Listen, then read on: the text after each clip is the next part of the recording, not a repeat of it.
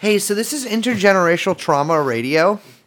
I'm your host, Fran Lebowitz, and I'm here with the people who did the Holocaust. What? So, speaking of, picture this. There is a podcast contest, all right? Mm-hmm. And there are several people running. We're actually in the running, true or not. Really? Mm-hmm. Okay. Yeah, we had run before a few years ago. But we didn't win. We were kind of robbed of it. Really? Yeah. I don't want to get too into it. A lot of hard feelings on it. Who won? It's like a Nazi podcast. Oh. Joseph Goebbels' Radio Hour. Okay. It's done by his grandson. Who's also named Joseph. Yes. Yeah. We actually didn't even really get to go head to head with him. Long story. But there's a new contest, right? Okay. And it's us, the Anti-Pedophile Podcast. We're in the running. Mm-hmm. True enough. Looking pretty good, yeah. It's us. We're running against Serial. Serial, which is a shitty podcast. Who's pro-murderer. We're running against them. And we have one of our little baby brother podcasts that's running too. Oh, People think nice. it's kind of like that. It's another podcast that says it's anti-pedophile. Oh, okay. That we've gone on their podcast maybe once. They've come on here. Well, they haven't come on here, but it's there's been a little bit of back and forth there, and a lot of people start to think we're the same thing. We're like, there's no difference between us, Or that like maybe we're in cahoots together. exactly. But there is one difference between our podcast and their podcast. Well, one immediate difference to people who don't really know podcasts. They're hosted by two women. Okay. But there's some kind of weird stuff. Like, first of all, our policies aren't exactly the same, right? Like, we're anti-pedophile. They sort of have this, people have this impression they're anti-pedophile, but they're not really anti-pedophile, are they? So like if you listen to them, like maybe they kind of walk back their anti-pedophile stance? Yeah, like maybe the pedophiles, like we just kind of got to even the pedophilic out. There's like too much pedophilia, but like it's like the actual core concepts of pedophilia are pretty good, right? Like So we could regulate pedophilia to be like, okay. the conscious pedophile. Yeah. Right, okay. Exactly. And compassionate pedophilia. the compassionate pedophilia, precisely. Okay. And there's really only can be one winner of this contest, right? And we're doing pretty good, but this podcast has no chance. There's no chance of winning? No chance. And this podcast, by the way, Because it doesn't have as many listeners. no, like the podcast is called Warren On. Oh, Warren On. Warren On. Okay. And another weird thing about the two hosts of it is at one point they claim to be black. And yeah, they claimed to be black and said they had black heritage. But they don't. Turns out they don't. They're white. Oh, They look okay. really white too. That's It's kind of weird. weird because Joseph Goebbels' Radio Hour had all these shows. They called them Michael Jordan, all this stuff. And now it's weird if we bring up the fact that these two white women Michael Jordan. pretended to be he is a black man. Okay. That these two white women pretended to be black. We're not allowed to talk about that now because a racist guy talked about that. Oh, because if we say anything, then they'll say, "Oh, Horseshoe, you're the same as you guys Joseph are doing a Goebbels' little, hour." Exactly. And so now there is a real chance that this supposed anti-pedophile podcast, who's not really, is going to take down the only true anti-pedophile podcast in our contest to win this. Right, this because race. there's the other thing you said. Serial was in the mix, right? Yes. And that's the loser, boring one. Mm-hmm. But so you're saying that by the wishy-washy Warren On being in the contest, Mm-hmm. that it's sabotaging our chances of being able to beat out Serial Exactly. to go head to head with Joseph Goebbels. And all the podcast journalists out there and the podcast trade magazines, well, they don't really like us too much. Well, how right? come? Well, because, as I said before, we are against pedophiles. We're anti-pedophilia. We're very adversarial. And it turns out that a lot of these journalists kind of like pedophilia. In fact, they almost to a man work for pedophiles. Right. And when we say, like, hey, wait a minute, we're getting all this negative press because we're anti-pedophile, Could it be because, the Washington Post is owned, for instance, is owned by a pedophile? Allegedly owned by a pedophile? And everyone's like, no, dude. Right, and if we were to get rid of pedophilia, then those journalists at the trade magazines wouldn't have jobs because they're paid by pedophiles. Even though we have a robust plan for small pedophile journalism. Which no one wants to talk about in the trade magazines. No one wants to talk about that in the trade magazines, no. So you think that if you wrote for a trade magazine and you were in the midst of a huge pedophile-sponsored crackdown of the podcast trade magazine industry, yep, you'd be interested in a plan to save the industry. But no, because you coward, too lower than busy a dog, sucking the teat of the pedophile industry. And we're talking about a literal physical teat.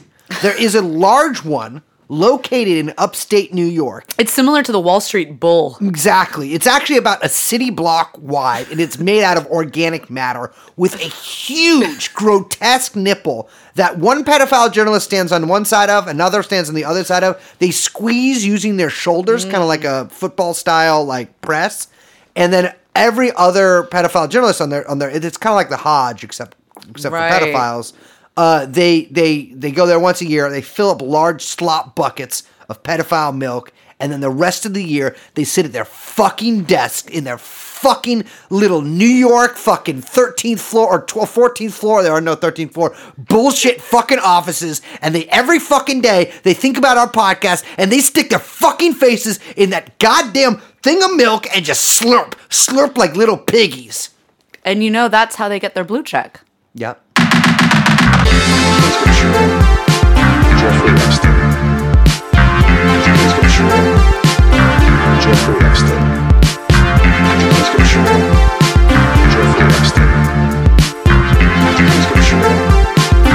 Jeffrey Epstein. Come in.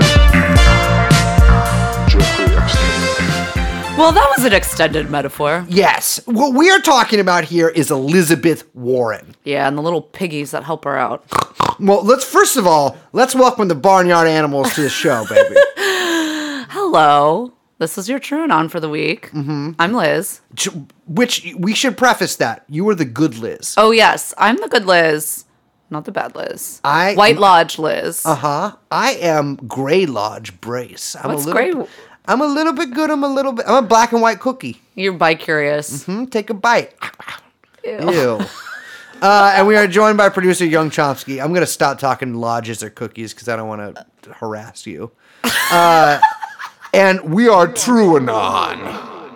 Ready to rock. Anti-pedophile. The only anti-pedophile. We're anti-pe. We should start that. I want to be clear here. We are talking about Elizabeth Warren. Let's get some pedophile stuff out of the way about Liz, okay? Okay. Alleged pedophile stuff. So if you can look up who donates to who on a little website called opensecrets.com, little gossip website for the political class. Right. And it appears that one Alan Dershowitz, a co-worker of Elizabeth Warren's. And Jeffrey Epstein's, donated $250 to her campaign. Not finding a similar donation to Bernie Sanders, even though they have the same policies. So I guess, I don't know what's going on I guess Bernie wasn't let into the globalist conspiracy. No. Kind of ironic. What's funny is that I was going to suggest that we play a little game called 6 Degrees of Jeffrey Epstein. Okay. But this is 1 degree. This is a single degree of Jeffrey Epstein. It's kind of a short-lived... It's a shame that Elizabeth Warren is literally 1 degree away from Jeffrey Epstein. That's crazy. And in multiple directions, right? Because her other coworker, who, to be fair, was not her favorite, Larry Summers. Yeah. Also, close personal friend of Jeffrey Epstein. Yeah, and very, very close indeed. There's another man who donated quite a bit of money to Elizabeth Warren. His name is Harvey Weinstein. Oh, wait, really? Yes, he How did. much did he give? I don't have it in front of me, but he gave. and gave. That sounds so sick. Now, that could be because he mixed Elizabeth Warren up for Hillary Clinton because he's sexist, which means he can't tell women apart.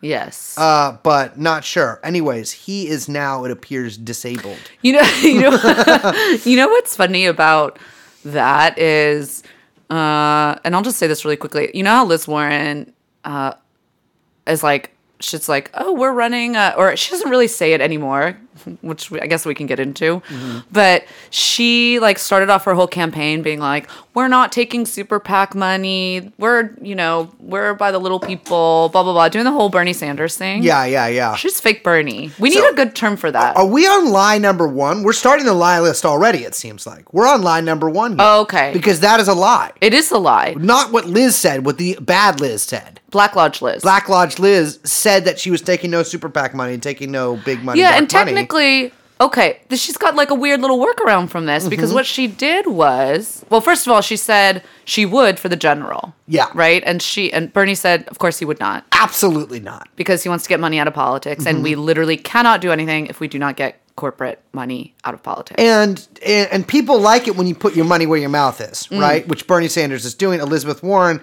well, she's putting other people's money in her mouth, eating it up like a little fucking anteater. That's an anteater noise. Yeah. Also, she said that she would do it in the general because she's like, we got to do everything we can to win, like some little fucking yee-maw, yee-yaw. Yeah. She's a little hee-haw, huh? She's a little donkey lady. Me-maw. Fucking farmhand. But what she did was very tricky, clever, is she had like a pretty big war chest from her Senate campaign. Yeah. Left over. Like, I can't actually, I don't have it in front of me. 10 mil. 10 mil sounds about right. So what she did was she rolled that straight on in to whatever it is, Liz Warren for president. Cucks for Warren. Yeah. Well, that's LLC. That's a independent operation. I mean, whatever she calls it. So she just rolled it on through. So actually her campaign is funded because all that Senate money was all bundled and took billionaire donations. So that's like being like, when I go out tonight, dude, I'm not doing any fucking blow. But then you're at fucking Tommy's house, who's your neighbor, before you go out with Tommy, and you do a fucking fat rail before you go out, a really good and shit. you're like, oh. That lasts, fish scale stuff, lasts for a few hours. Fish scale? Fish scale. I thought you had lived in New York before. You don't know what fish scale is? No, what is that? Fish scale is very good cocaine. Oh, okay. I've literally never done it. I've never even heard that term. I've never done cocaine. I know everyone thinks podcast hosts do cocaine. No, I am sober. And Liz is unfortunately unable to do it because she's under house arrest. So it's bullshitting because you're already on cocaine. You just did cocaine before you actually technically literally went out. Exactly. You did it at home. Yeah, you're just fucking, what do they call it? Like, fucking bullshitter. Okay. It's like, what happened? Pre-gaming. Pre-gaming, She was pre-gaming money. God, what? I'm like, what am I? I'm old lady now, I guess. What are you, Elizabeth Warren? Yes. I'm just kidding. She's young. How old is she? 70? No, I think she's like 85. No. 90? It's rude to guess a woman's age, so I'm That's just going to assume true. she's like somewhere between the realm of 18 to 150 years old. To be fair. Are you familiar with what a lich is? Excuse me? A lich? No. Lich King, maybe? A lich is like an undead wizard. And I get lich vibes from her. Lich Warren? Lich Warren. There we go. So, all right, we got lie number 1 out of the way. Yeah, she's lying about the money. She's lying. Also, the firm BSD, not to be confused with BDS. Big BSD? Yeah. What's it stand for? Big sucking dick? No, it stands for Blue State Digital.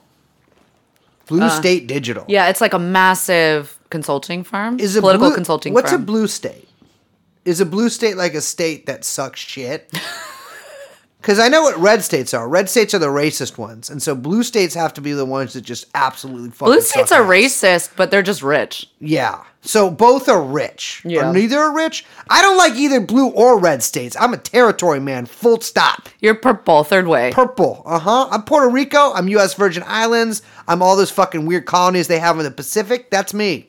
That's my people. No, so she's been retaining Blue State Digital, which is a massive political consulting firm who also consults, by the way, for the DNC Joe Biden and Amy Klobuchar. Yeah, she spent I think her campaign has spent at least $1 million now on consulting. Consulting is Wondering if perhaps those are the people that came up with her little, twist the knife of Bernie Sanders. So as I'm sure all of our listeners know, she fucking betrayed our boy. You know what? I'm not going to say she betrayed him because she was never on his side. It's a good question. Someone should ask her if you're retaining a chief strategist who works for the same consulting firm as that has Joe Biden on its client list, its current and active client list. Yeah. Would that interfere with you going after Joe Biden? Well, it seems like her strategy. I mean, it just seems insane to me. Would your chief strategist perhaps advise you to not go after one of their firm's clients? So here's the thing: is in campaigns and stuff like this, every fucking move, every fucking statement, every little piece of bullshit, like for instance, saying 3 weeks before the Iowa primary that someone said something really egregiously sexist to you in private 2 years ago. 2 years ago, all of that stuff is so thought out and meticulously planned and prepared and workshopped and fucking tested. Here's the thing: I've seen some people fall for this, be like, "Oh my god!" It must have it happened either They're without her behind the Yokel knowing. Dokel Act. They somehow think that the people running for the job, for the fucking Fuhrer of America. Exactly. The people literally, this is like running for fucking to be the Caesar, right? Yes. They are running to the empire. They think that these fucking people are just bumbling through everything. Joe Biden is technically kind of bumbling, but it doesn't matter because they figured out all the rest of this stuff. This was planned meticulously, a precision strike. So I am of the mind that her campaign is run by Dumbos. Yeah. But that being said. Well, you're dumb if you work for Elizabeth Warren. Oh, well, sure. To begin with. Okay, wait. Side note. That was breaks. How fucking dorky is it that her entire campaign has matching social media avatars? Pathetic. Here's what I like about the Sanders one. Color? Ugh. What? It is the most. You know how all coffee shops started to look a What are certain you way? selling a fucking mattress on the internet? You know how all coffee shops started to look a certain way 3 years ago? Yeah, These people have the same vibe as that. I She's don't know what the to call that hymns vibe. of presidential candidates. What's a hymn? Oh, the pill? You know that was fucking she's the hymns, the Casper, the fucking internet suitcase that every dumbass has. Dollar Shave Club. Yes. Yeah, she really fucking is. She's the podcast ad of presidential candidates. I feel like I shouldn't say this, but I can't tell you what to say without me saying it into the mic. Say it. So I'm doing this I am Liz for this. Liz, good Liz? The promo code for Elizabeth Warren is dumb bitch 1. No, she won't win. No, I mean 1 like a number. Did I ever tell you that one time, or I don't know if I said this on the podcast or if I just told you. What? But when I first moved back up here, I legit almost got hit by a Prius whose license plate said HRC1. Oh.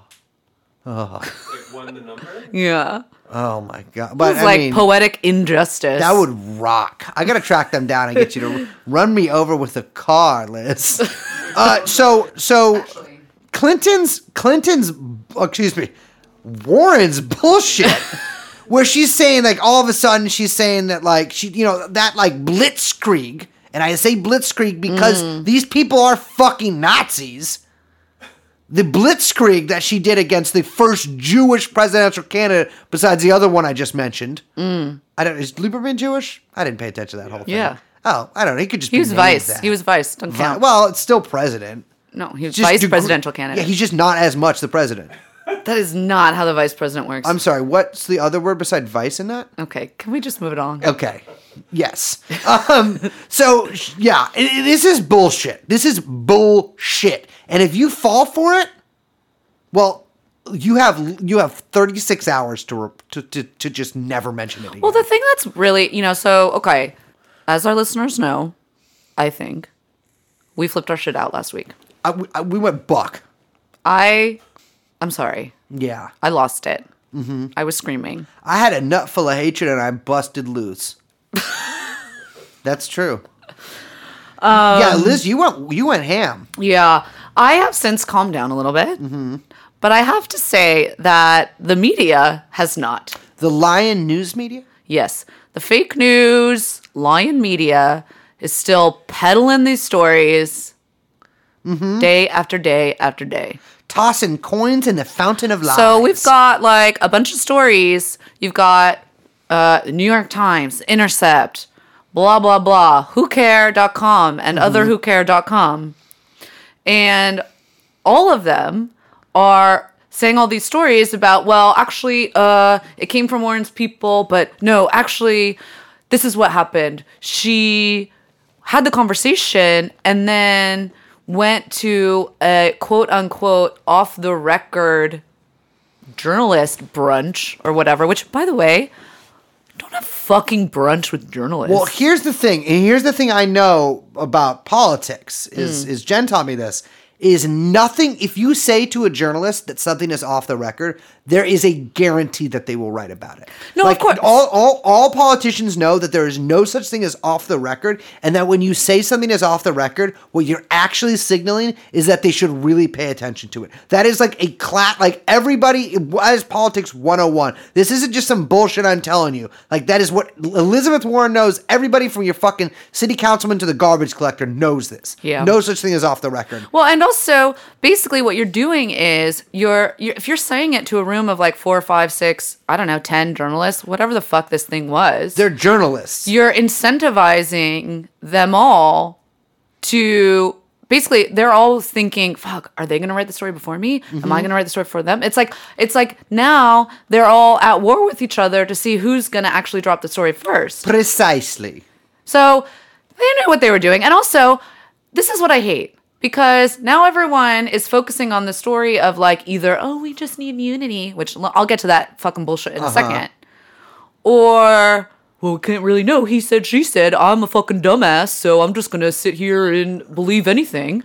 Or, or they're doing those two little dances, but they're not fucking asking the question, which is, wait a second, so you're telling me that Elizabeth Warren had a private conversation with her quote unquote friend of years? And then she said, well, guess I'll go tell a room full of journalists about it. Yeah. That's shady. You know who doesn't do those kind of off-the-record brunch bullshits? Bernie Sanders. Never. Famously hates the Lion News Media, as you should. Because they fucking despise him. Of course. And what media and they get likes mad him? at him because they hate them. And they hate him. And because he won't be obsequious and grovel before them, they think that he's got some problem with the free press. He's just Right. like Donald Trump. Well, guess what? Part of the reason that people like Donald Trump is because he openly hates you. Yeah, guess what? No one likes you. Like, you're not our friend. Just because Donald Trump doesn't like you, that doesn't make you like, you're not like it. They think, for some reason, media people, they think Which that, does not like, include us, by the way. yeah, does not, or our friends in the media. It's also that you guys are cool. Because you're traitors. But the people, like all these media people, for some reason, they treat liking Elizabeth Warren, it's like they have to do it like clandestinely because it's like they're being beaten by their husbands of Bernie or whatever. Like they treat it like they're being domestically abused or something by Bernie. They use the same language. No, they use the same language of abuse, which is just so fucking insane. And like it's gaslighting, all this stuff is not. You are a fucking journalist. No, actually, you're not anymore because here's the state of journalism. You can just report unnamed sources constantly. Yeah. You can just say, oh, sorry, none of these, we don't have to verify any of these sources. We don't have to name any of these sources. We're going to grant anonymity to people gossiping about a fucking brunch 2 years ago. And this is journalism. Hey, newsflash journalists. Your profession is garbage. Remember when you guys were like, "Hey, there's WMDs in Iraq." This is WMDs. Yeah, at brunch. Like, we don't trust you with your off-the-record fucking sources anymore. No. Because you fucking told us that from off-the-record sources that there was fucking WMDs in goddamn Iraq. Hey, guess what? You know who's responsible for fake news? The news. Yeah. First of all, fake news was a Democrat term. Of course, because they come up with all these things and then the fucking professor They just doctor apply to them is like, more. oh, good idea. Shroop, let me throw it back at you. And they're like, oh no. Fuck, we do the same thing as the people that we're accusing the crime of. So what we're going to do today is we are not, like Liz said, we are not the news media. We are unlicensed private investigators. We are anti-pedophile podcast. Yeah, and we are really Podcasters. bringing it back to our core here. Because check this out. Who's the pedophile in chief, Liz? That's Donald J. Trump. And who is the only man who can be the first non-pedophile president? Bernard Sanders. Bernard Sanders, exactly. And so we know that you're all fucking accused. You out there in damn abcnews.com land are going to accuse him of blood libel in a couple days, whatever you want to do next. Well, the hardworking volunteer sheriffs at TrueAnon are here to set the record straight.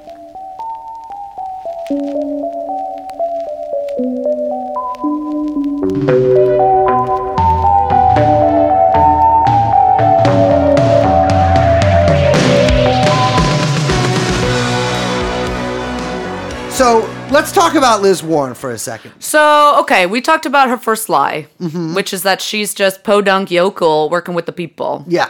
Not true. Billionaires, donate to her campaign. Yeah. No problem. She'll take bundled money. She won't, she'll use it in the general. She used it. Absolutely. It's funding her campaign, even though she says it's not. Yeah. She's lying. No one, again, by the way, because this whole thing also, journalists, you've never asked her about this. You don't hold her feet to the fire about this. Yeah. None of these lies are you holding her accountable for. You just want us all, it's the same fucking thing. And I'm going to get in trouble with a lot of people, but I don't care. Call me sexist. Guess what? I'm a woman. Doesn't stick. It's internalized misogyny. Whatever. Just like fucking Hillary, where in the primary, there were many of us who are smarter than the people in charge who said, not only do I hate crooked Hillary because, XYZ, which we don't need to get into. That's going to take too long. But we said, these are all insane electoral liabilities. One, perhaps we shouldn't nominate a woman who is under federal investigation. Yeah. Or nominate a woman whose husband did NAFTA. Or nominate a woman who is responsible for the Iraq War. Or nominate a woman who's literally, actually, under her purview, was the butchery of Libya. And the killing of the leader of that country, Muammar Gaddafi. Friend of the pod. Or who is one of the most unpopular figures in recent American history. Everybody hates her. Yeah. And so, perhaps, you think we're rolling into that 2.0? Well, what I'm saying is that there were, how do you put it? A billion, gajillion, gabillion red flags about Hillary Clinton's presidency. And what's funny is, if you were paying attention during the 2008 primary with one Mr. Barack Hussein Obama, he ran basically the same campaign against Hillary that Trump did. Yeah. He ran against NAFTA. He ran against the Iraq War. Yep. He ran against, et cetera, right? It's the same playbook. And a lot of people pointed that out. Now, I have, and many others have, pointed out that Elizabeth Warren has very serious electoral liabilities. Yes. One of those is that she's a fucking liar. She's lied. And not in a good way. Like, here's the thing. Donald Trump is a liar, but people don't care that he's a liar. Like, it's fine that, I'm just saying for his own campaign. It doesn't matter. Sorry, that's just the facts. Like, well, the reason it doesn't matter is because this is my suspicion is that, and this is particularly true during the 2016 election, was that Donald Trump breaks the kayfabe, right? He knows that politics is a fucking reality show. It's a joke. It's a joke. But what he does is he lets you in on the secret. So you know that he's lying. But you also know that he knows that you know that he's lying. Exactly. And in that way, there's like a bit of respect. It's like, yeah, he's a crook, but he's my crook. Exactly. And Hillary and Obama as well refuse to break the kayfabe. No, like they are firmly... And liberals, of course, they're too high-minded and snooty tooty. Yeah. That they think that the kayfabe is real. How is it? Think about it this way. Donald Trump, a man with gold toilets, a man whose name adorns like buildings, high rises, all this shit, hotel. He's a fucking landlord and developer. How is it that he was able to position himself as the man of the people? Because he was running against Hillary Clinton, right, who is so obvious. She has all the same shit, even less garish than him. She's not as rich as him, but she's still rich, and she has that. Like, they have that remove from the people where they're not like, they won't get down on your level or whatever, like people think Trump will. And there's no way that will win. And that will win against every single person except for Bernie Sanders. Well, yeah, I mean, look, we're not here to rehash the 2016 election. There's a lot to say there. I'm not going to get into Trump because, yeah, there's a lot of reasons why he won. But I will say that it's annoying that when myself and others, including the hilarious Slavoj Žižek, have compared Elizabeth Warren to Hillary Clinton, immediately all you get are accusations of sexism, accusations of misogyny. And no, there are very real comparisons between the two. Yeah, well, so you were saying before, you were telling me that you think that Elizabeth Warren is in fact closer to Hillary Clinton than she is to Bernie Sanders. Absolutely. Lay Without it question. on me, sister.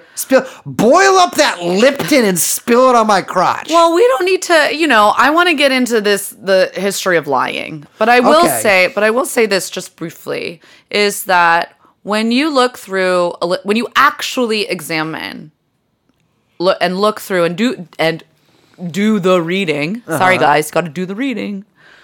Looking into Elizabeth Warren's political history and her professional history. Yeah. What you find is someone who is fully ensconced in what you would call like neoliberal ideology. And everyone's going to roll their eyes and they're going to say, oh, you're just saying that, and oh, you're just being flippant or whatever. Yeah. I'm not a person who like points at random things that are happening and just goes, that's so neoliberal. I don't do that. Although You called my denim shirt neoliberal. no, I did. She did not. No, she said it was very handsome. I did actually. Yeah, I like your outfit today. As did our producer.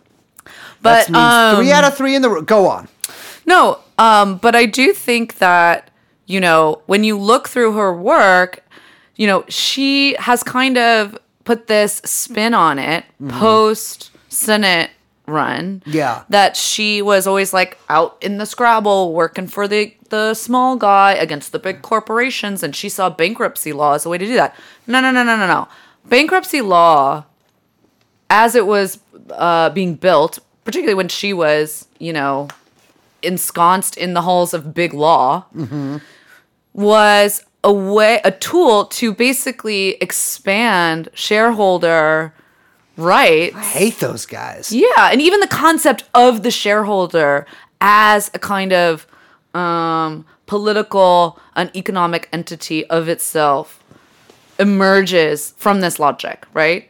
And is like essential to what we're talking about. But basically, expanding the ability for corporations and shareholders to shield themselves from profit loss against class action suits. And, we've talked about this in the podcast earlier, so Yeah. I don't even want to get into the details and stuff. You can look through it. But, I mean, ideologically, she once argued that basically bankruptcy law took precedent over administrative or regulatory oversight. Right? Which means that it's like she literally would be then to the right of what we would call the Democrats in the early 90s. Like, it's complete. She's like from her ideological position. Yeah. And maybe she's, whatever, she's changed. I don't know. I don't think so personally. We can talk about what that even means. But she is an absolute corporate maximalist. 100%. And what she thinks is, and again, when I say neoliberal, this is a neoliberal viewpoint, is that law is required to codify a perfect market scenario where we can reach exact like free equilibrium so that markets can perform their function as they should throughout society.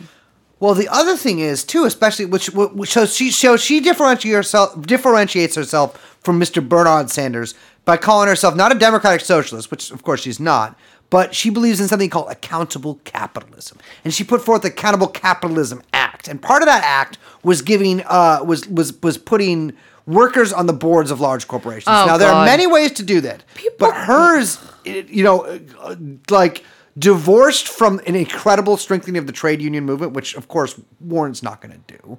That doesn't mean shit.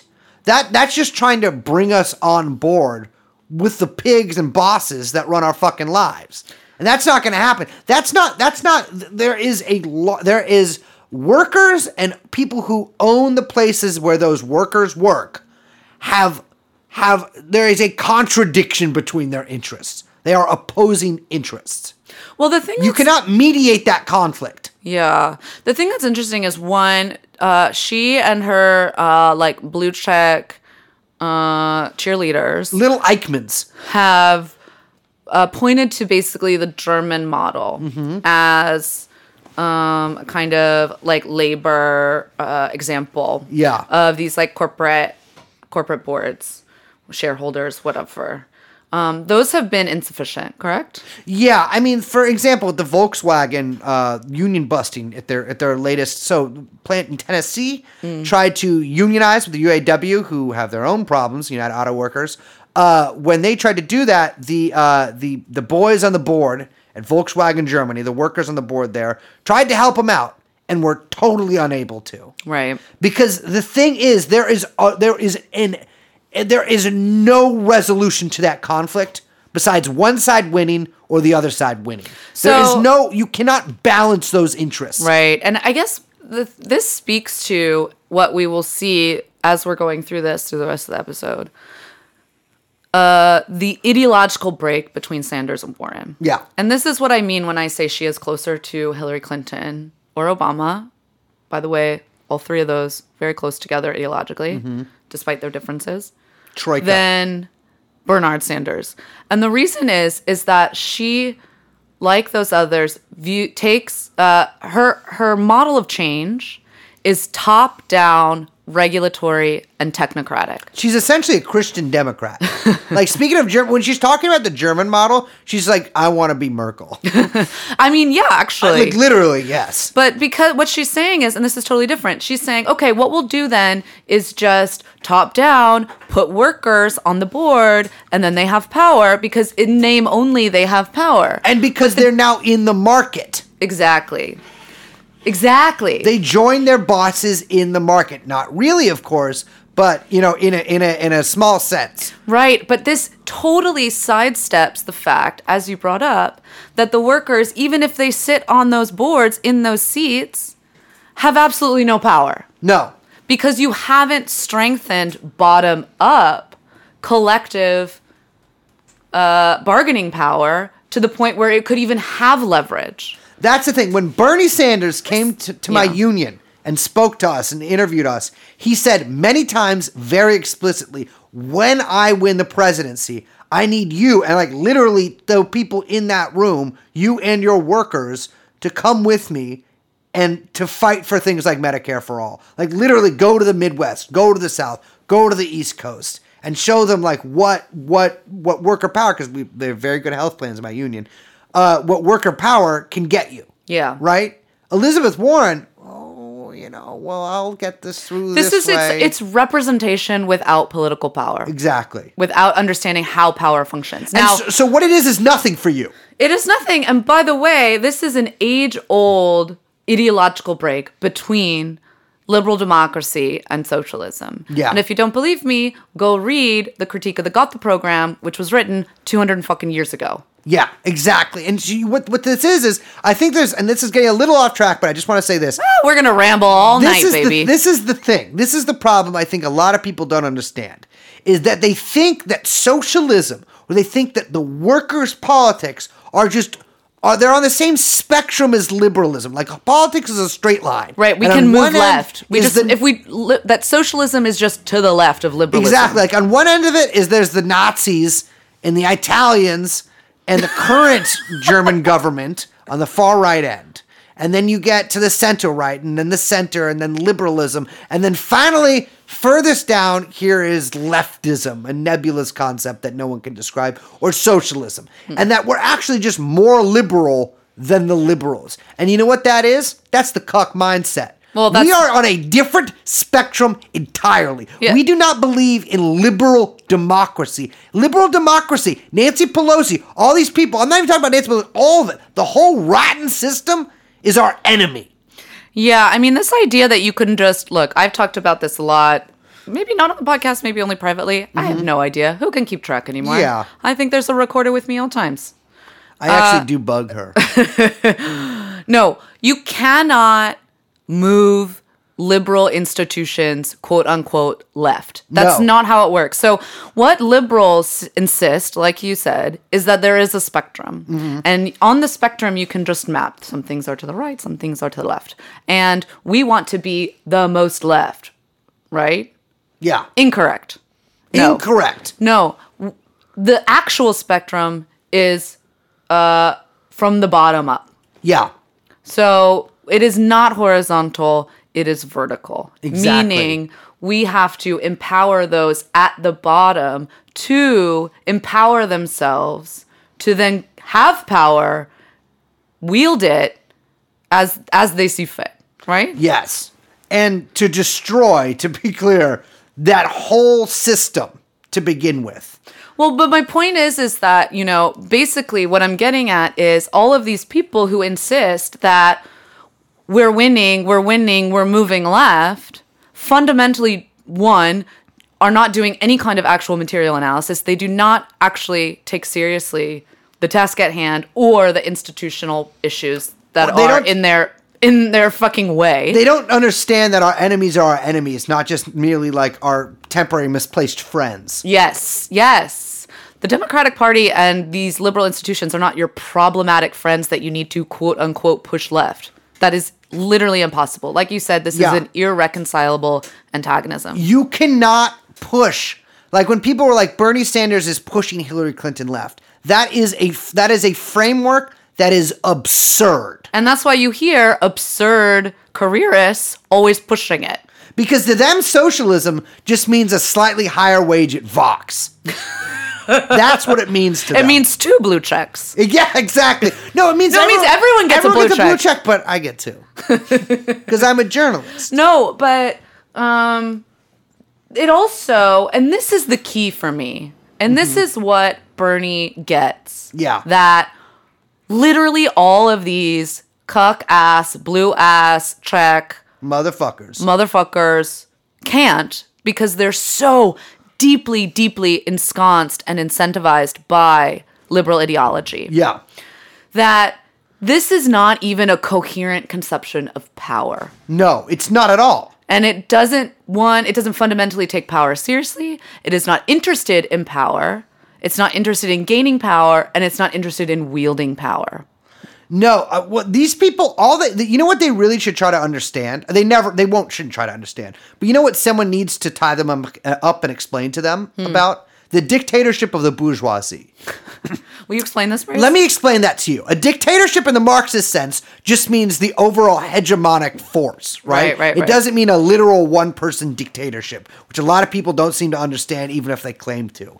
So when you say dictatorship of the bourgeoisie, dictatorship of the proletariat, I'm not talking about one bourgeoisie guy. I'm not talking about one proletarian. You're talking about as a class, it rules, right? So the dictatorship of the bourgeoisie, which is what we live in right now, that is what a capitalist government is. It is the dictatorship of the bourgeoisie. What we are in is we are in a society. We are in a political system. We are in an economic system that gives birth to the political and all the social system, everything else. The economic system, that means that we are in a society that is governed, whether you like it or not, whether you pretend it's otherwise or can be otherwise or not, by a class, the class of rich people. Yeah. And what we want is to abolish that and make a society where only working people can run. and rich people can't even vote and stuff. And the way to do that is not to pressure the rich people to be nicer. Yeah.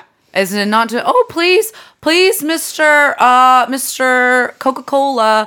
Oh, please, Mr. Apple. Remember when Trump called him Mr. Apple? Mr. Tim Classic. Apple. Remember he called the guy Mr. Curd? Mr. Curd was good, but oh, please, Mr. Tim Apple.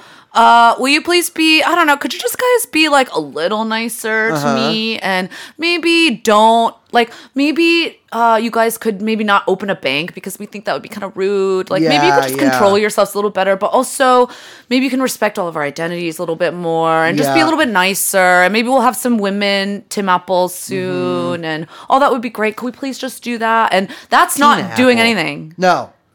And guess what? They'll do all that shit. And your life will still suck.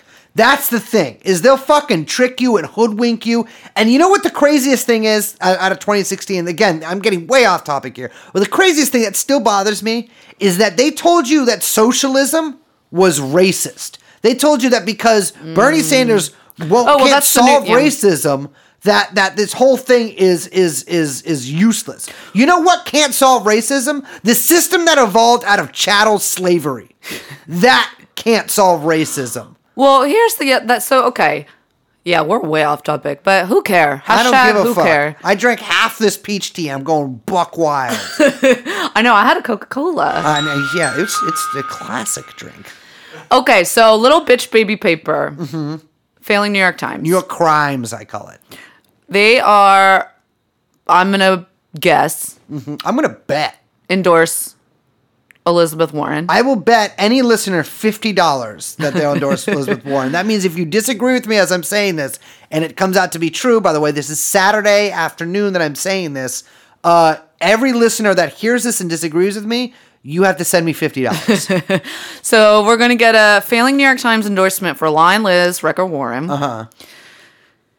So it comes out this weekend, Bernard Sanders, they all had to like go grovel in front of the failing New York Times for their, oh please, Mr. Paper, may I have a thumbs up? Yeah, by the way, the guy who's CEO of the New York Times, didn't he cover up the Jimmy Savile child rape scandal in the UK? That's correct. Okay, so they're cool. Yeah, so you're like, sucking the dicks of a pedophile, They're in cahoots with the files.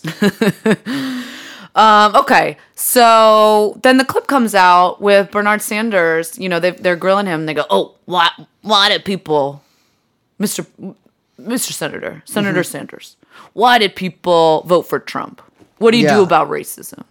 And I gotta say, I watched that clip, as did I, and I thought Sanders' answer was excellent. He's basically saying that sometimes people can be persuaded to vote for a racist because their lives are shitty, and this racist person seems to give them the answer by pointing the finger at somebody else. And he used the analogy of Weimar Germany in the 30s. Yeah, he basically said Trump's a demagogue. Yeah. And this is the technology Classic technology, the demagogue. Yeah, of demagoguery, right?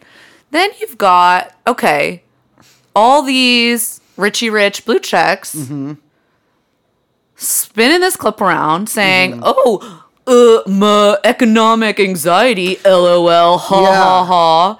Clearly either just not listening to what he's saying or actually listening to it, but not actually listening to it and just saying whatever they want to say because, sexism isn't sticking. So now we got to move to the racist. And here's the thing. Who do you think, with a blind guess, who do you think has said more racist things? The New York Times or Bernie Sanders? I mean, obviously it's the New York Times. Yeah, clearly the New York Times. Now, question. Those shifty Arabs have fucking weapons of mass destruction out there. And, right. But it was really disappointing to see what was a very, I thought, thoughtful and well-spoken and quite empathetic and respectful of people answer. Because here's the other thing. What does the Times want him to say? Exactly. Sorry. No, go on. Oh. Cut me saying sorry there. No, I liked it. You liked me. Oh. So here's the thing, is they want him to say Because if the answer isn't the answer that Bernie Sanders given, which is that people are not deep down at their core racist, that people can be misled by other people. That the alternative to that, the one that the New York Times, the Atlantic, all these motherfuckers want him to say, is that people are inherently racist. They are inherently tribalistic. That it is an immutable fact of humanity that we are bound by destiny and genetic fate to be racist against each other. That is the alternative. That is what they want him to say. Quote, if you want to scratch a quote unquote left liberal, scratch a progressive and you find a vulgar Hobbesian. Exactly. Yeah, you will. It's like they all turn into Jordan Peterson at the sight of Bernie Sanders. It is disgusting. It's actually really offensive too, because when you break down that logic, what you're saying then, and this was also Hillary's fucking deplorable shit. Yeah. It's like, okay, so 50% plus one, whatever it is, of the country, you just want to eradicate.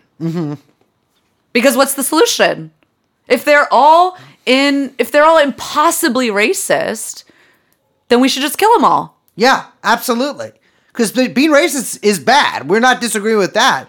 But here's the thing, is I don't think that everybody in this country is fucking racist. I think the government of this country is of course racist. Because the government of this country came out of fucking chattel slavery government. Yeah. And that you know who supports the fucking government of this country? The goddamn failing New York Times. They are part of these institutions. When we talk about the state, I'm not just talking about the man in City Hall there. I'm talking about all the institutions of the state, including these fucking mass media outlets who lie to you, who fucking make you think that everyone's out to get you. It's bullshit. Well, also, and this is the sad truth. Even racists deserve health care. Yeah. And if you don't believe that, then you're not actually the leftist you think you are. Yeah. You don't have to give them political power. Of course not.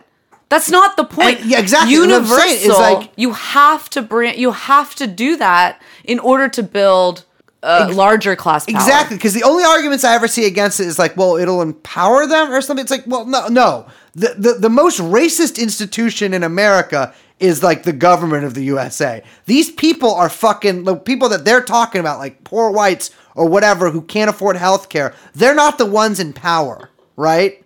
Like the people in power, the racist, like Eric fucking Garcetti, fucking Rahm Emanuel. Yeah. All these motherfuckers are in power. They're fucking racist too. They just don't say the N-word to your fucking face. Like, ugh. Scumbags. Yeah. Anyways, Bernie Sanders was right.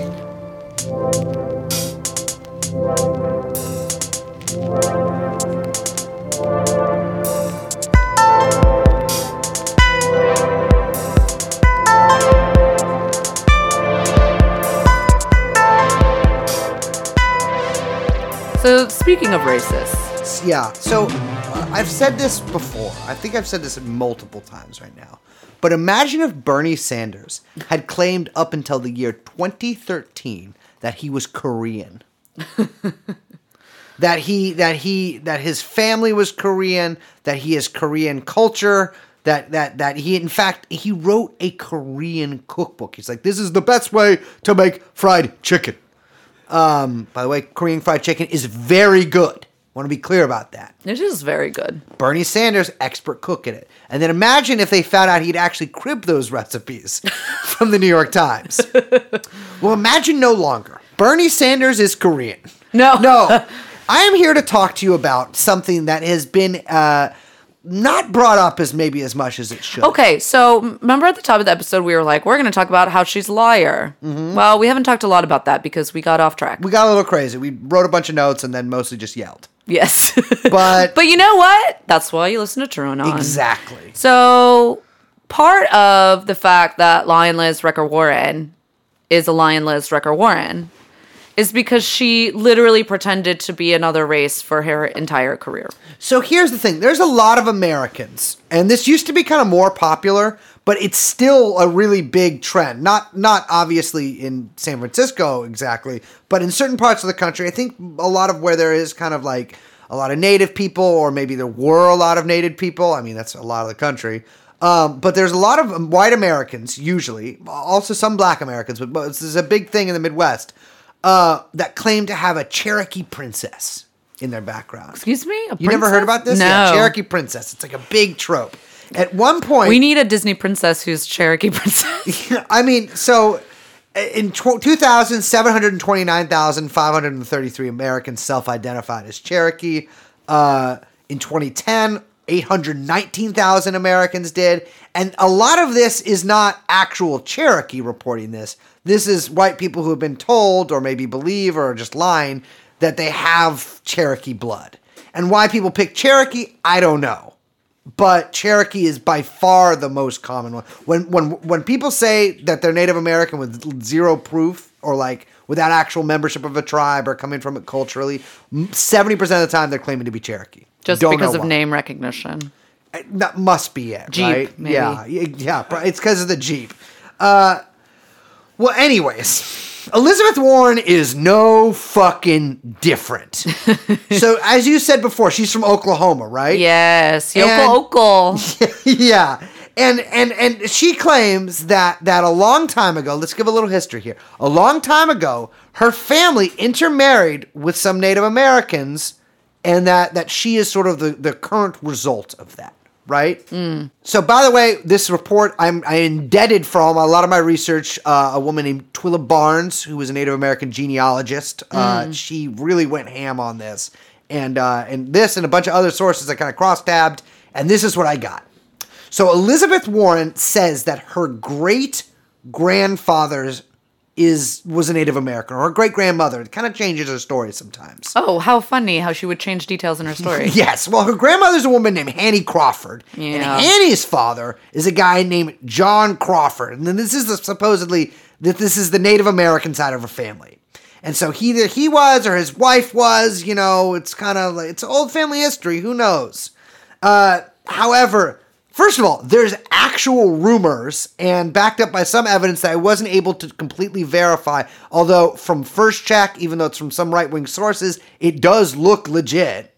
He might have participated in the Trail of Tears as one of the people doing it, not one of the no. people walking it. boy. Yeah, let me be clear. He was in the East Tennessee Mounted Infantry, and that he might have helped do it. That is unverified. I want to be clear about this. Something, however, is verified. So this is from the Muskogee Times-Democrat, a newspaper, the edition of August 13th, 1906. And then the next clip I'm going to read is from August 17th. This is about John Crawford. And again, I'm reading their words, so don't get mad at me about anything. Indian crazed with drink attacks boy and is shot by lad's father. An Indian named Louis Yaholer was seriously, if not fatally, wounded near this place this evening by John H. Crawford. It appears that the Indian had been in town and was returning home on horseback when about a mile from town he overtook some boys on horseback and drawing his lariat rope struck one of them several times with his rope. This is written like shit. People are stupid back then. One of the other boys had a wild horse which it was difficult for the lad to control, and the Indian, crazy with drink, an old trope about Native Americans, Jesus. fell upon him, beating him with the rope. The father of the boy Crawford, seizing his rifle, ran to the rescue of the boy, and upon nearing the Indian, fired. The Indian put spurs to his horse and escaped, but the white man was a good shot, and the bullet from his Winchester passed through the body of Yahola. Sorry, the white man? The white man who shot the actual Native American was a good shot. And by the way, if you believe that that's the actual story, that this crazy Native American was just beating up this poor white kid, No. I got a fucking wild horse to sell you. This is from a few days later, same newspaper. Louis Yaholer, a drunken Indian, was on his way home from Wetumpka when he overtook several white boys when he commenced to belabor with his lariat. One of the boys was riding an unruly horse and he could not escape, so was severely beaten by the drunken Indian. John H. Crawford, father of the boy, came upon the scene with a rifle and fired at Yaholder, the ball passing through him, inflicting a wound that may prove fatal. And yes, I do believe that Lewis, the Native American fella, did die. So let's zoom out for a second. Yeah. The great-granddaughter of this guy who murdered, let's be real here, murdered this Native American after other members of his race genocided almost the entire population of Native Americans from this country. That woman is now claiming to be actually Native American, and that her ancestor that was Native American wasn't this white man. Well, it's the same guy, but he's actually Native. So this is Native on Native violence, according to Elizabeth Warren. Yeah, you like that? So let's look at a little fucking timeline of this shit, okay? We start out in 1984. Oh, now we're talking about her. Now we're talking about Lizzie Dubs. So this... Oh, wait, no, we're not talking about Lizzie Dubs. I got more on the grandparents. Oh, you Hold do? up, excuse me. Absolutely do. So, how did I forget this? So Elizabeth Warren at one point was claiming that her parents eloped. That her parents had to run away and get married somewhere else in secret because her mother... Oh my God, yes. Her mother was I believe she said she was, here we go. My mom and dad were very much in love with each other and they wanted to get married. And my parents said, absolutely not. And my father's parents said, absolutely not. You can't marry her. She's part Cherokee and she's part Delaware. After fighting as long as they could, my parents went off and eloped. So what we're seeing here is Elizabeth Warren. Wait, she's claiming that because of anti-miscegenation attitudes. Yes. Her parents could not marry publicly. No, because Elizabeth Warren's parents lived in a white power society. Remember, she's pretty old, and this was full on Jim Crow days. Yeah. Her parents were patriarchal, victims etc. of this white power society because her mother was a woman of color, and thus was persecuted by her father's racist parents. Now, I will take Elizabeth at her word that her father's parents were racist. Okay, sure. I, however, am a little confused about her mother being, first of all, a woman of color, and second of all, about this whole eloping story. Because there are many cases of people eloping to get married, to be an interracial marriage. There are many cases of that. This seems a little weird to me, though. Because elope means you run away and get married, right? It means you, if I was to elope with, who's the lady I like? Penelope Cruz, yeah. If I was to elope with Penelope Cruz because Penelope's parents did not want her marrying a strong Jewish man, I would go to like another state or another country. Mm-hmm. How far away does it get to be eloping? Because her parents went 19 miles away from their home to get married. And not only that, this is according to Ellie Brown. Let me quote her. We don't expect an elopement to mean a couple goes to a town about 19 miles away, applies for a license, goes to a prominent minister of their same faith, takes a good friend from high school to be the witness, and then hurries back home to proudly tell all their friends and family about the marriage. We don't expect an elopement to include a big announcement in the fucking newspaper of their hometown celebrating the marriage, nor do we expect a wealthy aunt to just happen to be in town during and after the marriage takes place. So, okay, question. If she was so afraid of anti-miscegenation sentiment, why did she publish the announcement in the paper? See, that gets a little confusing there, doesn't it? So to me, okay, I bet that there absolutely were racist sentiments. Absolutely. In fact, yes. I question but he's not Native American. That is kind of the part that sticks out to me. So all of the people involved in this racial incident are white. This is like the family Dolezal. This is the Dolezal family, exactly. I mean, really, they're pre-Dolezal. Yeah. This is like when you hear some 60s like This is garage the bands. Like, this is Dolezal. like fucking this sounds like punk. It's like the Electric Eels or something. Like, what? This is from 1966? Yeah, yeah. You're like, wow, this sounds like Dolezal. Oh my God, it's from the fucking, 100 years ago? That's insane.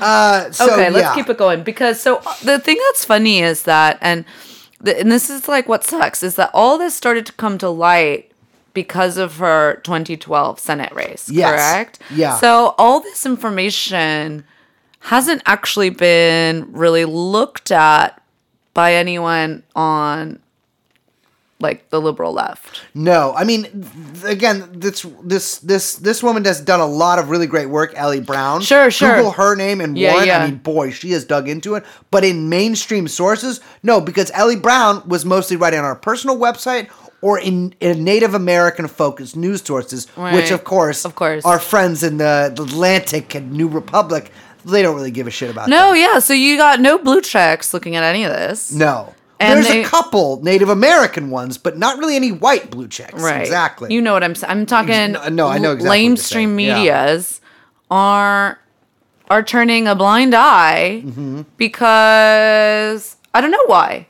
You know why?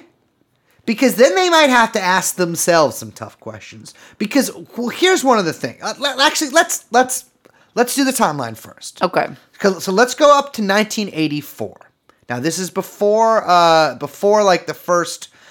For a long time, people thought her bar application was the first instance of her publicly claiming to be Native American. No. In 1984, she contributes some recipes to a cookbook called Pow Wow Chow. It's a Native American cookbook edited by her cousin, whose name is Candy Rousey, the mother of Ronda Rousey, actually. I'm just kidding, it's not. Do you remember who that is? Yeah. She was a cultural touchdown for a while. Yeah, Entourage. So it claimed to be recipes from the 5 civilized tribes, and 3 of the 5 recipes that Warren submitted were actually cribbed from real chefs.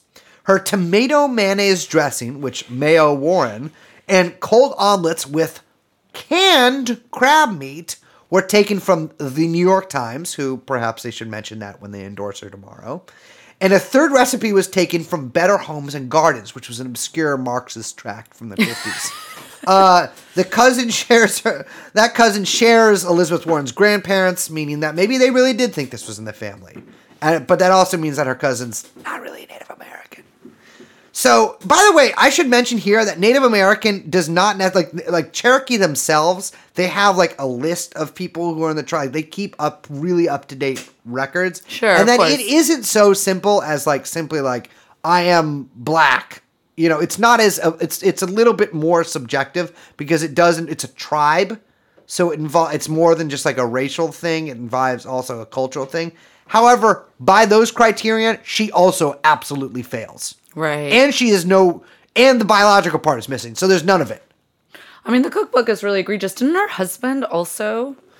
Yes, her husband, Bruce Mann, I actually didn't really look that much into him But I because I, think he just liked contributed looking at him. He did As contribute well. recipes to But that how would too. he? I mean, I think at one point they were also claiming, don't quote me on this, I think they were also claiming that he was Native. Bernie's, by the way, is called General Mao's Chow. Yeah, exactly. Yeah. Bernie does cold Shanghai noodles. Yes. So for 1986, and you can find this form very easily if you look, she fills out the form for the Texas bar and lists her race as American Indian. Flash forward to 1995, she gets hired at Alan Dershowitz's workplace, Harvard Law. And so she was really vague about how this came to be that she put her race as Native American here. Eventually, the Boston Globe found out that a Harvard University HR form, which showed that she had listed her ethnicity as Native American. Technically, the earliest form they found came 5 months after she got her tenured job there. However, I am almost positive that if they would look a little harder, they could have found some other stuff earlier. I believe Because it doesn't someone seem like- found. I thought, again, I don't have this in front of me, but I feel like I had read this, that they also found records from when she was at Penn. Oh, I didn't know about that, but I would not be surprised. However, when she was, where else did she teach? Yeah, this is it. She did list it when she was at Penn, but this is the thing that, it says The Boston Globe said that both Penn Law and Harvard Law hiring committees viewed Warren as a white female, not as Native American during the application process. Single white female. But how does that make any sense if she was named as Harvard Law's first woman of color professor? So why would Harvard hire a white woman and then Harvard would say, when did that article come out? 2 years later? Well, that she was the first woman of color law professor. It appears that some point after she started working at Harvard fucking Law, she started referring to herself on official documentation as Native American. She gets hired there in 1995. So in 1996, this is the first publicly her being called it. Was it 96? 96. Harvard Law spokesman Michael Chimura, who was, as you know, in the movie No Country for Old Men, identifies Elizabeth Warren as a Native American professor. This is a quote from him. Although the conventional wisdom among students and faculty is that the law faculty includes no minority women, Chimura said Professor of Law Elizabeth Warren is Native American. So that's from the Crimson there, which is their local publication. That's the farming outfit to Hollywood comedy writers. Yeah, exactly. The Harvard Crimson. So maybe she just missed picking up that issue, or maybe none of her coworkers asked this white woman why she was called a woman of color in the fucking Harvard Crimson, which is for the school that she teaches at. Okay, no. I want to know, they hired her as white, and then she decided to refer to herself as Native American?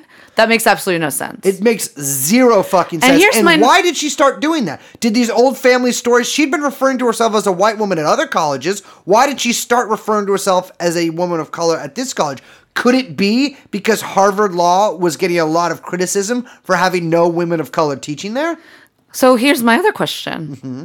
When did Harvard actually hire its first woman of color law professor? A while later, I think. Has anyone asked Elizabeth Warren? Well, she was at Harvard for quite some time. Yeah. Certainly, she would have noticed she was on the faculty. Well, we'll see later that she did not cease calling herself the first woman of color there for a while. Anyways, 1997, Chimura. This is a good one. You will love this, Liz. Harvard and Fordham Law Review. Chimura calls Elizabeth Warren a woman of color, and this is from a Politico article. A 1997 Fordham Law Review piece describes her as Harvard Law's school's first woman of color, based, according to the notes at the bottom of the story, on a telephone interview with Michael Chimura, news director of Harvard Law. So this is actually from a piece called Intersectionality and Positionality, Situating Women of Color in the Affirmative Action Dialogue by Laura Padilla. Okay, so... You should see the smile that Liz has on her face right now. You should see this. You're glowing. You're glowing, Liz. Okay. I have a couple things. Oh, I'm sure you do.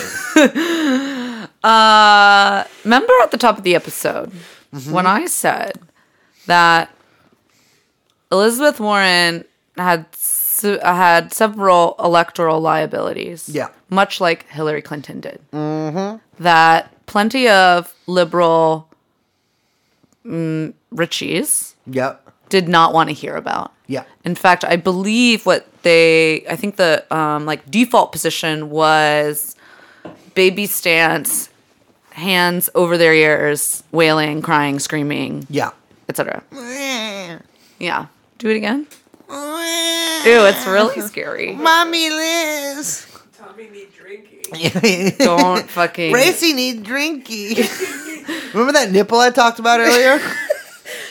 Praise. The journalist it's the journalist nipple. Jesus Christ, woman. My God, go on. This is... Continue. I hate all this. Okay. This is... Okay. So there's lots of things to say. Look, people who support Elizabeth Warren don't give a shit about this because liberals are don't actually care about. Check it out. They're racist. Yeah, check it out. Newsflash: liberals are racist. Yeah. They don't care about this. They don't think it's a big deal. Fine, because they're bad people. But the other thing, so telling them all this stuff isn't going to convince them, which is fine. Mm-hmm. I do like to dunk on it, but. I am laughing so hard thinking that There are people who think that gifting the Republicans New England white professor who is, by the way, historically unlikable in her own state. She is one of the most is the disliked 9th member of Congress, right? She is the 9th most unpopular senator. Who's one of the most popular senators? The most popular or one of the most? Oh, is he the most popular? The most would be, that would be Bernie Sanders. Okay. Yes. So the 9th most unpopular senator, who is a New England Harvard professor, is named in an article called Intersectionality and Positionality. By the way, 2 buzzwords, if you haven't heard them before, amongst the liberal cognoscenti. Situating women of color in the affirmative action dialogue. You want to gift the Republicans this woman and the news story of, did she game affirmative action to get a job at an Ivy League? Because here's the thing, is that her whole thing is that she gained no bonuses because just of this. like the DNA test, the Boston Globe crunched the numbers, bloop, bloop, bloop, bloop, bloop. Turns out I wasn't racist. Here's the thing. Warren claims that her heritage did not help her get ahead. Here's the fucking thing, Elizabeth, and all your weird fucking freak defenders. Your heritage did help you get ahead because your heritage is white. And because white people, it's easier for them to get ahead than Native American people. So yes, your heritage did help you get ahead because you benefited from your heritage being fucking white, Elizabeth.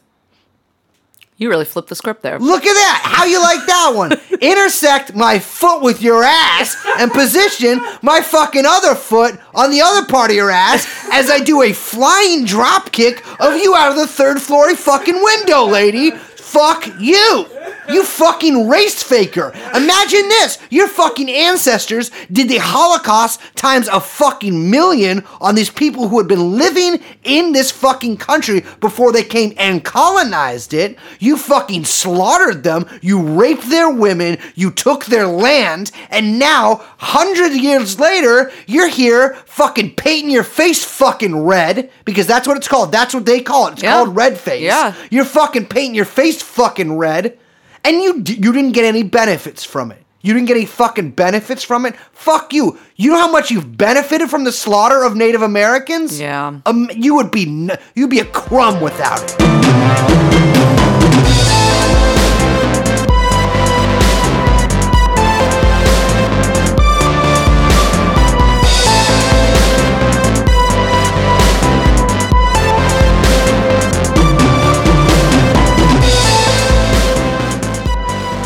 Okay, so also, that just reminded me, because I'm talking about how this is an electoral liability, beyond just the, like, really horrific and, like, awful nature of the entire biography here, is I just was like, oh man, I can't wait for there to be some, like, fucking Barstool Sports storyline that Trump, of course, with his new buddy, Vince Vaughn, by the way. Did you see that? Vince Vaughn? Yeah. From True Detective Season 2? Yeah.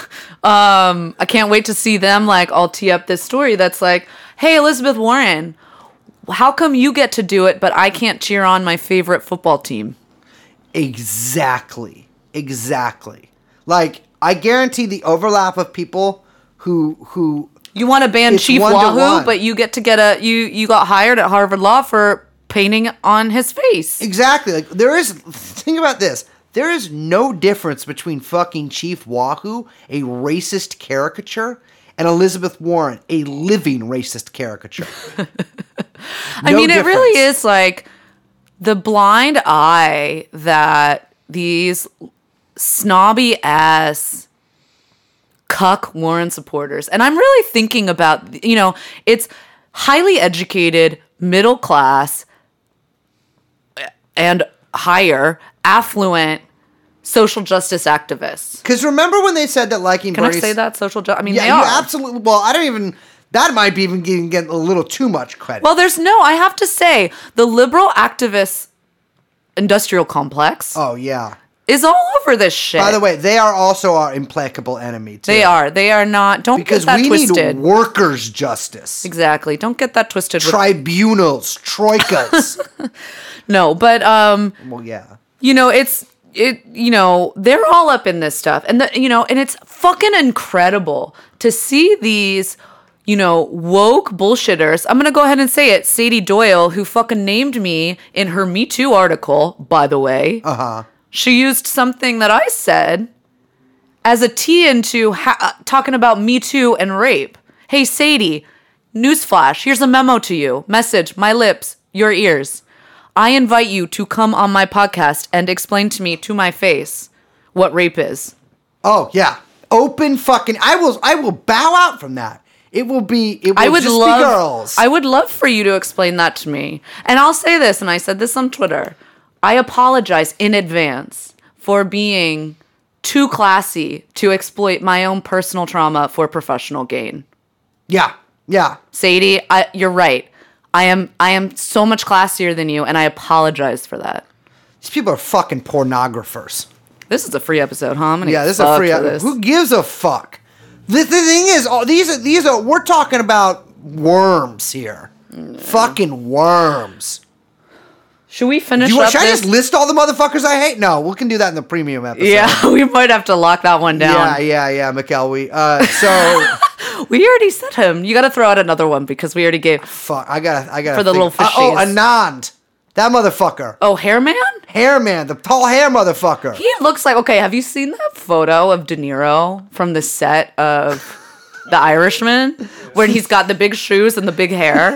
That dude's got De Niro's crazy high hair. My man looks like... Here, how about this, dude? How about instead of fucking talking your bullshit for a couple hours, you fucking go work a couple weeks, maybe at a McDonald's. Maybe you do some of the jobs that my friends do. Isn't he ex-McKinsey? He's ex-McKinsey. And here's the thing. This is all controlled bullshit. Because you got McKinsey on one side running for fucking CIA president. And then you got McKinsey on the other side. Oh, I'm against income inequality. Here's the thing, buddy. I'm not just against income inequality. I am against rich people having the right to fucking vote. And so if you're not also with me on that, and you work for McKinsey, motherfucker, you're misleading the people. You are a fucking enemy. This part, I just think about this in conjunction with what Liz said about affirmative action earlier. In 1999, Harvard publishes its affirmative action plan on its website, listing a single Native American professor, Elizabeth Warren. They listed her on those forms until 2011. Well, in 2012, what happens? Oh, she runs for Senate. Against a guy who, by the way, posed naked in Cosmo, full centerfold. Didn't know his dick's not in it. Yeah, but he's naked in all the pictures. Yeah, it's really weird. He was like a Tea Party guy. Well, because yeah. it was Ted Kennedy's seat, right? He was Ted Kennedy's seat, but he was kind of a rhino. Like he voted against some Bush stuff. He was like he was a kind of. I feel he was like a kind of a weird Tea Party / I mean, like, he's Massachusetts, so of course.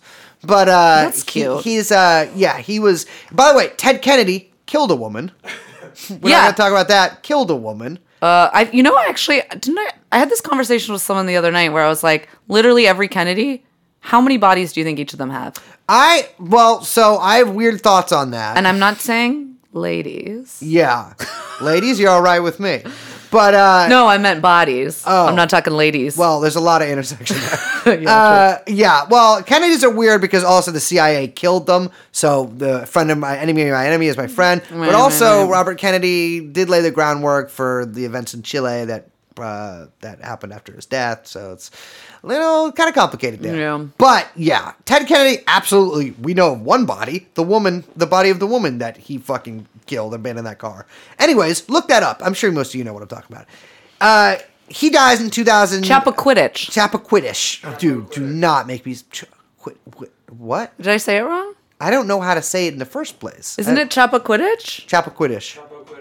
Chappaquiddick. You know that's where Hillary Clinton lives. Uh-huh. I do. Just saying. Uh-huh. She does obscene occult rituals there. She has a movie coming out. Okay, I'm sorry. 2012, Elizabeth Warren runs against Scott Brown, who is like, let me read a quote from Scott Brown on that. So this is from an ABC News article. Elizabeth Warren said she was a Native American, a person of color, Brown said, gesturing towards Warren. As you can see, she is not. Warren countered, saying that her mother was part Delaware. By the way, she dropped saying that eventually. And part Cherokee. She did not drop saying that. And that she never used her designation for professional gain. I was going to start by saying Senator Brown's a nice guy, she added, momentarily disquieted by the early onslaught. Yeah, you're a nice woman too, Brown replied. She is still saying she is Native American here. She is not denying that. And at this point, maybe she's like, well, I never looked into it. It's family stories. At this point, when it's being brought up, and this has happened at a debate, if it's being brought up at a debate, you might want to call fucking Meemaw and be like, hey, Meemaw, are you my are Meemaw? you fucking Native American? Yeah. I don't mean that in a mean way towards it. It sounded like I was, are you fucking Native? She should ask it like that. But no, that would be something that perhaps a less racist woman would do. So anyways, Chris Child, in my notes here, who I call a fucking dumb bitch from Boston, dude, so I can say that, allegedly, dug through genealogical records and discovered one of her ancestors might have been Native American. This was later disproven. This would have made her, at her best, at the very best, the best shot she had at being a Native American, she would have been 1/32nd Native American. It was disproven. It's not true. Fast forward 2018 at a rally in July, Trump calls her Pocahontas and said that he would donate $1 million to charity if she took a DNA test. Later that year, the Pod Save America fucking perverts get her to do it. And it turns out that she is possibly like 100, I think it's 1 out of 1,032 Native American, or like maybe the better, like at the top end of the spectrum, it's somewhere in the 1 out of 700. So it would have been like 10 greats past, if at all. However, 4 weeks before they did that test, they also did a similar test on a dog in Canada and found Native American heritage in the dog's blood. So that gives you a little idea of the efficacy of some of these tests. Yeah. By the way, they're all scams. Also, wasn't making a weird racist thing about the Native American dog No, thing. just to prove it's a scam. Literally, that actually happened. So she puts out a fucking press release, puts out a tweet, puts out a video saying, "All right, Donald, pay up." But then everyone was like, "You're not Native American. This does not count." Yeah, as she's Native deleted American. this video, by the way. You know who believes in? No, it's still up. Her tweet's still up. Oh. You know who believes in the one drop rule? Look at this. Pod Save America. Pod Save America and Elizabeth fucking Warren. Well, that's my thing. That's the thing, is that I want to ask the Pod Save America guys, who are the ones who egged her on to do this. By the way, they are the Warren supporters. Ugh, those fucking dickless dummies. You put one in here? Yeah. Fucking eunuch brains. Yep. Do you think that you can blood test for tribal citizenship? Well, I don't see. Yeah. I don't. I mean, think like, that they. because I'm wondering. She's not on the Dawes rolls. I'm wondering, like, okay, what? Okay, here's a question, pod people, pod men, pod Johns, pod to pod. Mm-hmm. What percentage of ancestry would have proven that she was Native American? How many drops of blood would have satisfied your racial thirst, my good brethren? Here's the thing, is the Cherokee were saying, well, she's not on our rolls. But that's what I'm saying. She's not a member of the tribe. No. But again, in fucking tribal sovereignty. Sovereignty. I always say that wrong. That's okay. Violation of tribal sovereignty. She's like, check this out. I, as a white woman from Massachusetts, will override you. You dumb motherfuckers. That would be, not respecting tribal sovereignty. That would not be respecting that.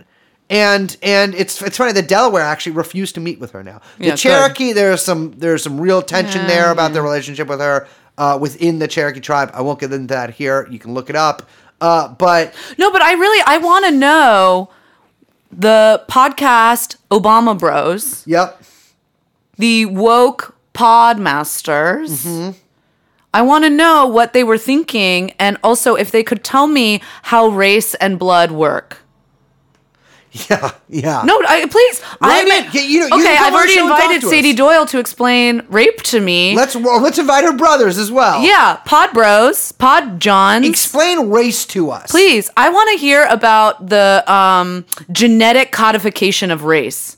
Yeah, let's do it. Let's do it. I do it. invite you, you fucking dumbasses. Like, it's not just that you're liberal, like, cuck brains.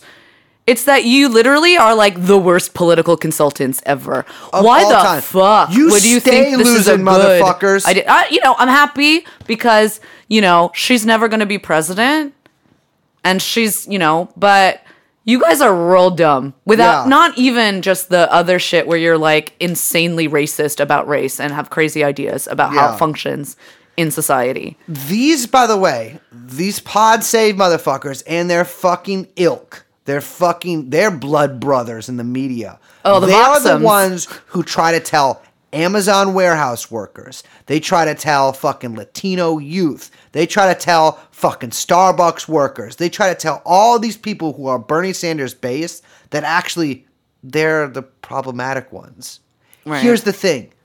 We have the righteous force of victory and historical compulsion on our sides. And you know what they have? They have some fucking blood science, a fucking podcast, and fucking Elizabeth Warren. Yeah. So, okay. We got more. Yeah. We got a lot more. We've got got a little long. bony epi. We got long. So, we're going to keep recording, Yeah, because we'll check this. Yeah, yes. but we're going to end this episode. But we're going to keep recording. We're going to keep recording. We got another episode because we still haven't gotten to enough about Elizabeth Warren. But on top of that, we haven't gotten into enough about the Democratic Party. Mm-hmm. And I think that, The Brace... Democratic Party. Yeah, the Demo Brats. Ooh. Demo Rats. It's demon rats. Oh. Demon Rat. Look at this women. I'm thinking about other things. Yeah, true. Okay, so Brace and I were talking, and we were talking about how we were going to do all this and what the fuck we were going to talk about. Turns out we just kind of started talking, so we went off the rails a little bit, but we think you guys like that. Also, we think that a lot of the history of what happened during 2016 and what Bernie Sanders and his supporters faced has been basically completely erased from memory. Yeah. And my concern is that in this sort of anti-militant, lackadaisical attitude that a lot of squishy left liberals have, that they don't understand. They go, oh, well, I kind of support Sanders. I kind of support Warren. We'll see what happens. Perhaps they're unity. They'll just pool delegates because you're some fucking West Wing brained idiot, by the way. Yeah, It's not happening. It's not fucking by the happening. way, there's no chance that will happen. Yeah, there's no chance that will happen, but also you don't want a broker convention. Also, Sanders can only win on the first round. Yeah. He cannot, he has to go into the convention with a majority of pledged delegates, or he will not be the nominee. And even if, as we will show in the next episode, he goes into the convention with a majority of pledged delegates, he might not be the nominee. Yeah. So we need to kind of break down and, you people need to put on your fucking armor and your military suits and your guns and get your cell phones ready, which is another thing I'll talk about, because I don't think you guys have any fucking clue what's about to happen. Yeah. And so we need to go through how rat fucked Bernie Sanders got last time. Yeah. Because he actually should have been the nominee, by the way. Absolutely. Like it is literally, it is actually in real life. We're not like your crazy fucking H.A. Goodman motherfuckers. Yeah. This is reality. They robbed him. Yes. And, I'm going to use, I told Brace that I had put a bunch of stuff together.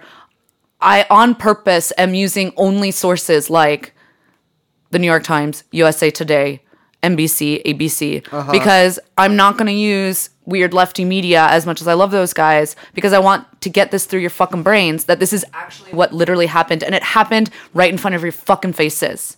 Okay? So, get off this fucking seesaw horse. Stop supporting Elizabeth Warren. She's not good. We'll keep it going and we'll keep talking about her and in the ways in which she is just basically she's fucking putting on red face 2 ways, Indian and socialist.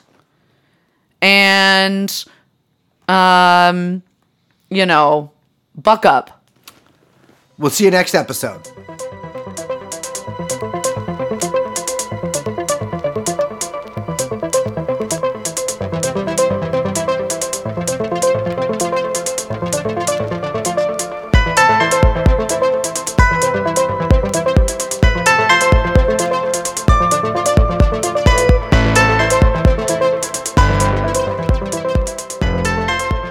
So, end of part 1. All right, so we've got more come in, and we will see you next time. I am Liz, not Warren. I am Brace Man. We are joined by producer Big Structural Young Chomsky. And thank you. We'll see you next time. Bye-bye.